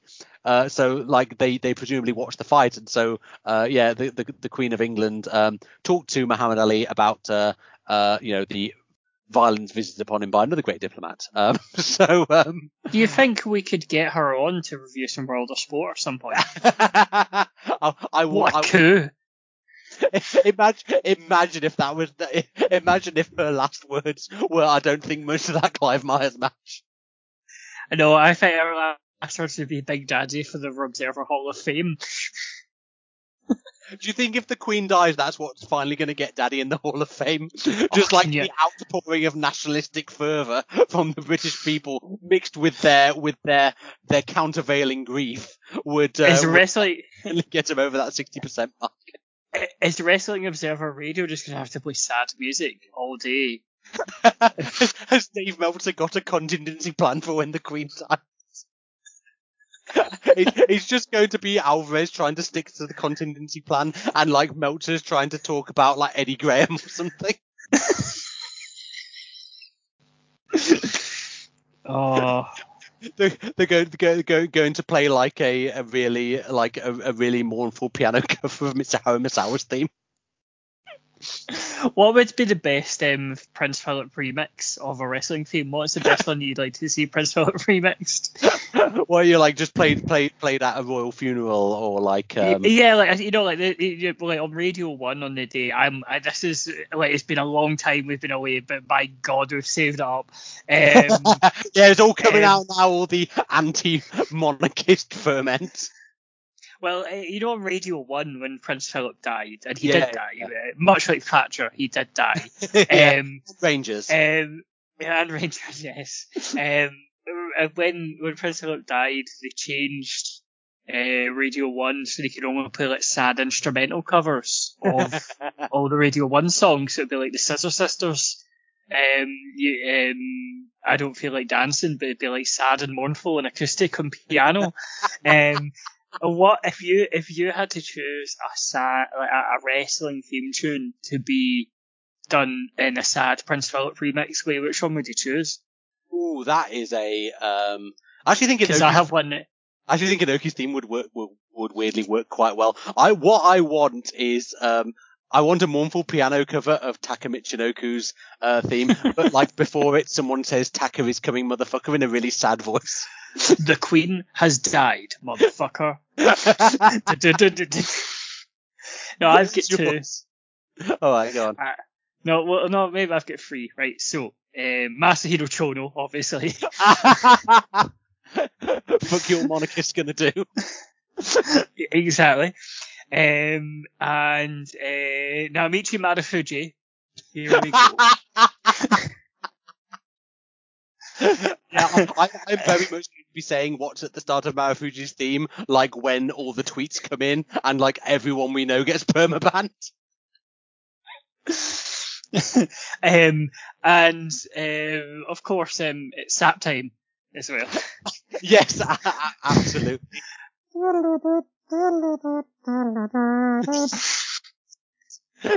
Just get like all the bugle the bugle players to do like that at the start of the last. Like from Tripping the Colour.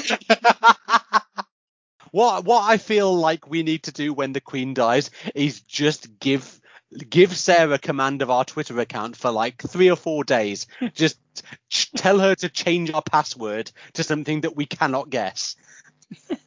I feel like she needs to save us from ourselves. Oh God, I know. I'm gonna have to stay off Twitter, but I don't know. I think we should record. You know how like they have contingency plans for when the Queen dies. I think we should maybe record a contingency plan and literally they say like I'll just save it on a cloud and then just like put it out. Yes. Like the minute do like it's a special episode like when the Queen dies, and it's just like doing a really straight review of a World of Sport match. Can we please do that? I think that would be really funny. Like, I'll literally keep it on a pen and a USB pen for like 9 years. Yes, please. And then literally, and then go, I'll be like, I'll like somehow have like an actual job by that point and be like on business in like fucking Saudi Arabia or something like that. And they'll have stopped the podcast like 6 years ago because we disagreed over like over some nonsense, and then like I'll just be like, excuse me, I'm just gonna have to leave this important bit.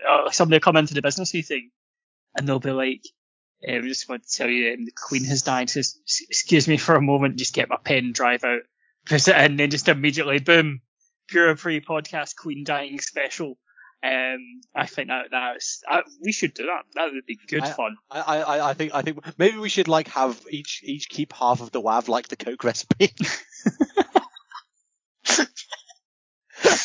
And so we have to have an agreement to release it between the two of us. Okay, let's get our Queen funeral faces on. Round 5. And this ends up being the final round. This is great. Like Chochis really clearly has like a really rudimentary understanding of wrestling storytelling, because like round 5 he just immediately goes to the finishing sequence. It's like, this is the round in which I'm meant to win. And so he does a backdrop and he leaves Inoki to take a 10 count. Inoki's up at 8, looking somewhat dazed. Tries one last desperation Koppo kick. I really like that spot. Chochis really completely no-sells it. Hits a Uranagi for another 8 count. And then a second Uranagi. And Chochis really wins by knockout. They'll be partying in the streets of Tbilisi tonight. So the story of the round was basically Chochis really saying, yeah, I'm done with this. I'm just going to steamroller this guy. Inoki hands Chochis the belt, and there is some mutual respect, and also a shot of a trophy with a certificate ignominiously stuffed inside it, which I found quite funny. Supposedly, this is Inoki's first defeat in a worked shoot ever, including Muhammad Ali. This is a really big deal. Inoki has chosen this moment. The biggest crowd his promotion has ever done, with the exception, the Pyongyang shows haven't happened yet, have they? So yeah, the biggest crowd his promotion has ever done, and he chooses to put someone over in the main event. Supposedly, after this, Lou Thez said to him, "Tonight you became a businessman." And I think there was a recognition that Inoki is a guy who certainly at some level understood that there was value in the chase. The other really significant defeat in his career, he jobbed in the main event of the first ever New Japan show to Karl Gotch to set up a rematch in which he beat him. So, but I think somewhere along the way, Inoki's ego had become somewhat outsized, hence the run for Parliament, and he had ceased putting people over in that fashion, even when it was warranted. So, I think Thez was seemingly very impressed by Inoki putting Chochishvili over. Inoki did regain the belt in Osaka the next month. So, on the same show where Hashimov won the IWGP belt from Big Van Vader. Chochishvili's moment as the WWF World Martial Arts Champion was short-lived, but I think we can safely say he was quite possibly the only Russian who was actually Russian to have held a WWF belt. My overriding emotion with this was, how fucking pissed off would you be if you were literally any of the New Japan roster members? God, yeah, if you were, well, Choshu, who Inoki famously did a fuck finish to set up the Vader match on the show that caused the riot. And that was really the result for the riot, rather than Inoki losing. It was that the fans were being screwed out of a match that was really anticipated. Inoki had let Fujinami pin him in a tag match. But yeah, I never thought of that before, but you're absolutely right. If you're and more at point, how pissed off would you be when you fucking won the belt back a month later? It's meaningless. Absolutely meaningless. If you were Masa Saito, it's like, it wouldn't even put me over in a cinematic fight on a deserted island. I love this, George. It's such I think the easiest way to explain it is that this transcends wrestling, right? This isn't a wrestling match, well, clearly not. It's a work shoot, whatever, martial arts rules match, whatever. This isn't. You don't watch this like a normal wrestling match, like you would. Like, you can't. It's like it's watching a boxing match. Boxing matches, by and large, are usually pretty dreck, unless it's like £350 butter beans just knocking lumps at each other and you're going immediately for KOs. Boxing's quite boring, but it's all about the razzle dazzle. It's about everything around it. It's about setting the scene, and it's about the atmosphere, and just about the palpable tension of something might happen. You know, how is this going to go? And the crowd clearly bought into it, because of course it's Inoki. He's not lost in like 8,000 years. But they're always, it's like the Undertaker streak of, you know, people were like, Undertaker will win, but they still bit. It has that razzle dazzle, that je ne sais quoi, as we say. This is a total like boxing match in terms of atmosphere, and that's why I love watching Inoki, because Inoki matches aren't just wrestling matches. You can't grade them like a normal wrestling match. They are an event in themselves. They are a rock concert. They are a boxing match. They are a cultural event, and they're always really fascinating to watch. It's pure spectacle, isn't it? It is, yeah. Like, it's and like that's the thing I think that New Japan always excelled at, and even in the 90s, where you would certainly say that certainly in the main event scene in All Japan was streets ahead of New Japan, and really streets ahead of anything aside from like the AJW stuff. But you know, New Japan always had the spectacle, and it always had the kind of, you know, Giant Barber was a very conservative booker, and Inoki really wasn't. And you know, they're fascinating personalities, just in terms of like they're very different people and also very different approaches to pro wrestling. But New Japan always had the spectacle, and I think that's the important thing to know. And you know, you need a spectacle match at this show, you know, the first ever stadium show in the company's history. But did Inoki ever put Zangief over Gary Albright on an aircraft carrier? I think not. Yeah, like that is a very good point. So, and yes, that was the show. That was Battle Satellite in Tokyo Dome. I believe the whole show is on New Japan World. So if for whatever reason you're still a subscriber, then you can log in and watch these matches if you would like. And you can watch all the other stuff. That you want to see Luthez attempt to referee a match at the age of 73 years old? Be my guest. Really interesting to see all this stuff. I think this kind of thing, it works more successfully in some of the matches than others, but I think it was certainly something very different and provided like a really a really captivating through line for the show that, you know, as I say, it's a big stadium show. You need something to sell it. Why not get in a load of Russians? As for what we're going to be doing in subsequent episodes in this run, we shall have Daniel back for those once he's recovered from melting into a puddle.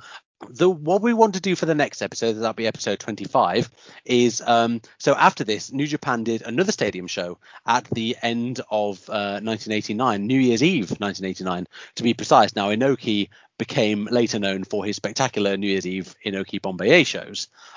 But did he at that point do a show at the motherfucking Lenin Stadium in Moscow? I think not. So we are going to be covering some matches from that show involving some of the guys David named from the Red Bull Army, Zalasov and Viktor Chev et al. People we didn't that I don't think wrestled on this show, but we're going to cover their matches on that. And then we're going to get into what the Red Bull Army did after New Japan. So we're going to cover some Hashimikov, Zangief and Berkovich matches from UWFI, and we'll be seeing how they tangled with not just pro wrestling guys playing at shoot style, but real proper shoot style wrestlers. And after that, in the subsequent episode number 26, we will be going outside of the Red Bull Army to look at other Russian shooters, mostly in rings. So we are talking Volkan, Andrei Kopolov, Mikhail Ilyukin, Tyrell Bitsadze, Grom Zaza, all those guys, you name it. We're going to get into some rings for the first time on the podcast. That's going to be really exciting. Can't wait for that. Episode 27 is we're going to go back to our the kind of stuff we did in the Big Egg Podcasting Universe with Zoe. Is this a shoot or is this a work? We should get her on for this, actually, maybe just to see, like, because I really want to know what she would make of Shinobu Kandori versus Svetlana Gundarenko and Kira Maeda versus Alexander Karelin. So we're gonna do pro wrestler versus martial artist in a match which is ostensibly a shoot but probably wasn't. So that's going to be the focus of that. And then finally we are going to see what wrestlers from former Soviet republics were doing in the 21st century. So I know what you're thinking. Are we going to be reviewing Vladimir Kozlov versus Jerome Labana in IGF? You better fucking believe we are. I've also found the platonic ideal of a Triple P favourite wrestler, but you'll have to wait for episode 28 for us to get over him and just why he was wrestling Katsuyori Shibata. Lots to look forward to with this run. We're really pumped to do this. Like I say, it has been 5 years in the making. We have had to record this episode again. I know we take 5 years to actually record and release. I think that proves just how eager we are to bring this to you. We could have just sacked it off, but no, we're just we're doing it. We are doing Triple C, Triple P, and we're going to see it through right past the fall of communism and into the present day. I should say temporary fall of communism, because it will, of course, come back. So with that being said, I believe all that we need to do is to do plugs. So, David, would you like to lead off? Yes, so I run a Party Thistle podcast called Draw, Lose or Draw. I focused over the last couple of months on making episodes that are actually listenable if you're not a Thistle fan. So, because obviously there is a room for a weekly analysis show of talking about the latest injury woes and why we shouldn't have conceded 4 to Dunfermline and all that. But that's not very good if you're not into Thistle, and we appreciate that, right? So I've made a lot of efforts to make stuff that people who don't watch Thistle can listen to. So, for example, I'm doing an audio collage. We won the League One title last year. We won 5-0, 5 whole goals against Falkirk in the title-winning game. It was insane. We weren't allowed to go because of coronavirus. The stadium was empty. However, a whole squad of fans went up to the canal and set off smoke bombs and just celebrated and partied, and they partied on Firhill Road and stuff. And it was a wonderful atmosphere. And we decided to make a documentary, so it covers. And now, for full disclosure, I did not go to the canal, not because I was being hoity-toity, but literally because I was working until 7 o'clock and couldn't get there. But so we got everyone to record voice notes from before the game. We included recordings from on the canal of people celebrating. We've got people who interviewed from the canal as well. Me and Matt were sat in Skype and watched the game and recorded the whole game on the Skype of us talking nonsense, and Matt airing several recriminations against, in his words, Huddy clubs like Queen of the South and Falkirk, which is all delightful. And as well as that, we spoke to someone who actually was in the stadium for the game, our friend James Kearney, who's the journalist of the Evening Times. He was there to watch it in person, so good people who were in the ground, outside, at home, from through the night and past and present of all things, and kind of mashed it into an audio collage just to kind of talk about what it meant to fans, what it meant to the club, why people were willing to travel multiple miles to go from places like Airdrie and Edinburgh to Maryhill to break COVID restrictions, to go sit in the canal and not be able to see a quarter of the pitch, because they just wanted to be there in a sort of atmosphere around it.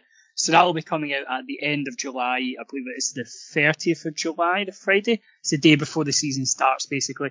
But I would definitely check that out, even if you're not a Thistle fan, even if you're not particularly a football fan.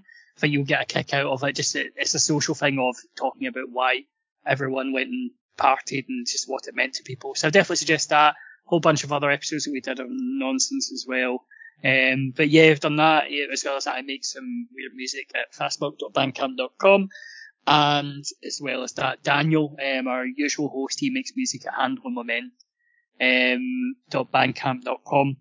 And if you want to find me on any social media, I am generally under Viano14, as in the Viano family, but I'm the 14th member of it. So yeah, you can get me on those. Cool. So my own shit to plug. I will start with my Twitch stream, twitch.tv/Lord Tenpai, LORDTENPAI. So what that is an amazing pun on a mahjong term and the greatest Japanese wrestler in the history of WWE, Lord Tensai. So basically what I do, 8 p.m. UK time every Thursday, I play some mahjong on the internet and I commentate over it. So it's a good learning resource if you are looking to get into mahjong.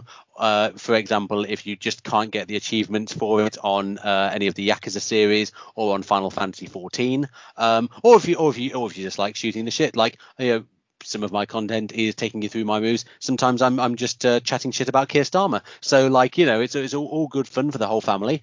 So twitch.tv/Lord Tenpai.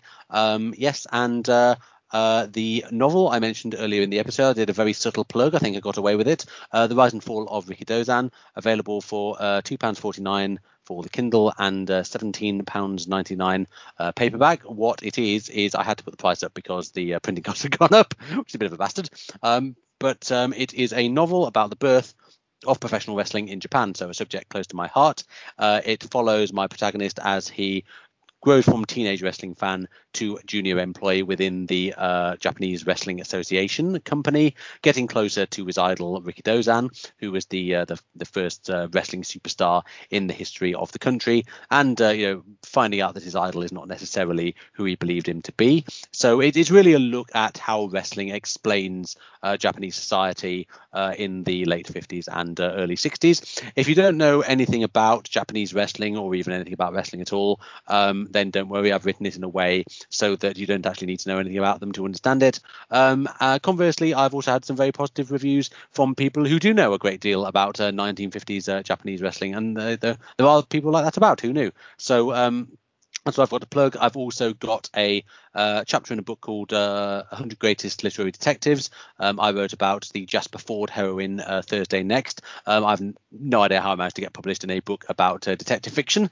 but I have been. So if you're interested in that, it's kind of a accessible book written by proper academics. So I don't know what I was doing in there, but and just a nice little guide to detective fiction, give you some ideas for further reading if you're into crime stuff. And finally, I should plug the podcast socials. So I say socials, there's one social, it's Twitter. We love using Twitter at Puro Podcast, at PUROPODCAST. You can also listen to us on SoundCloud, on iTunes, and on Stitcher Radio.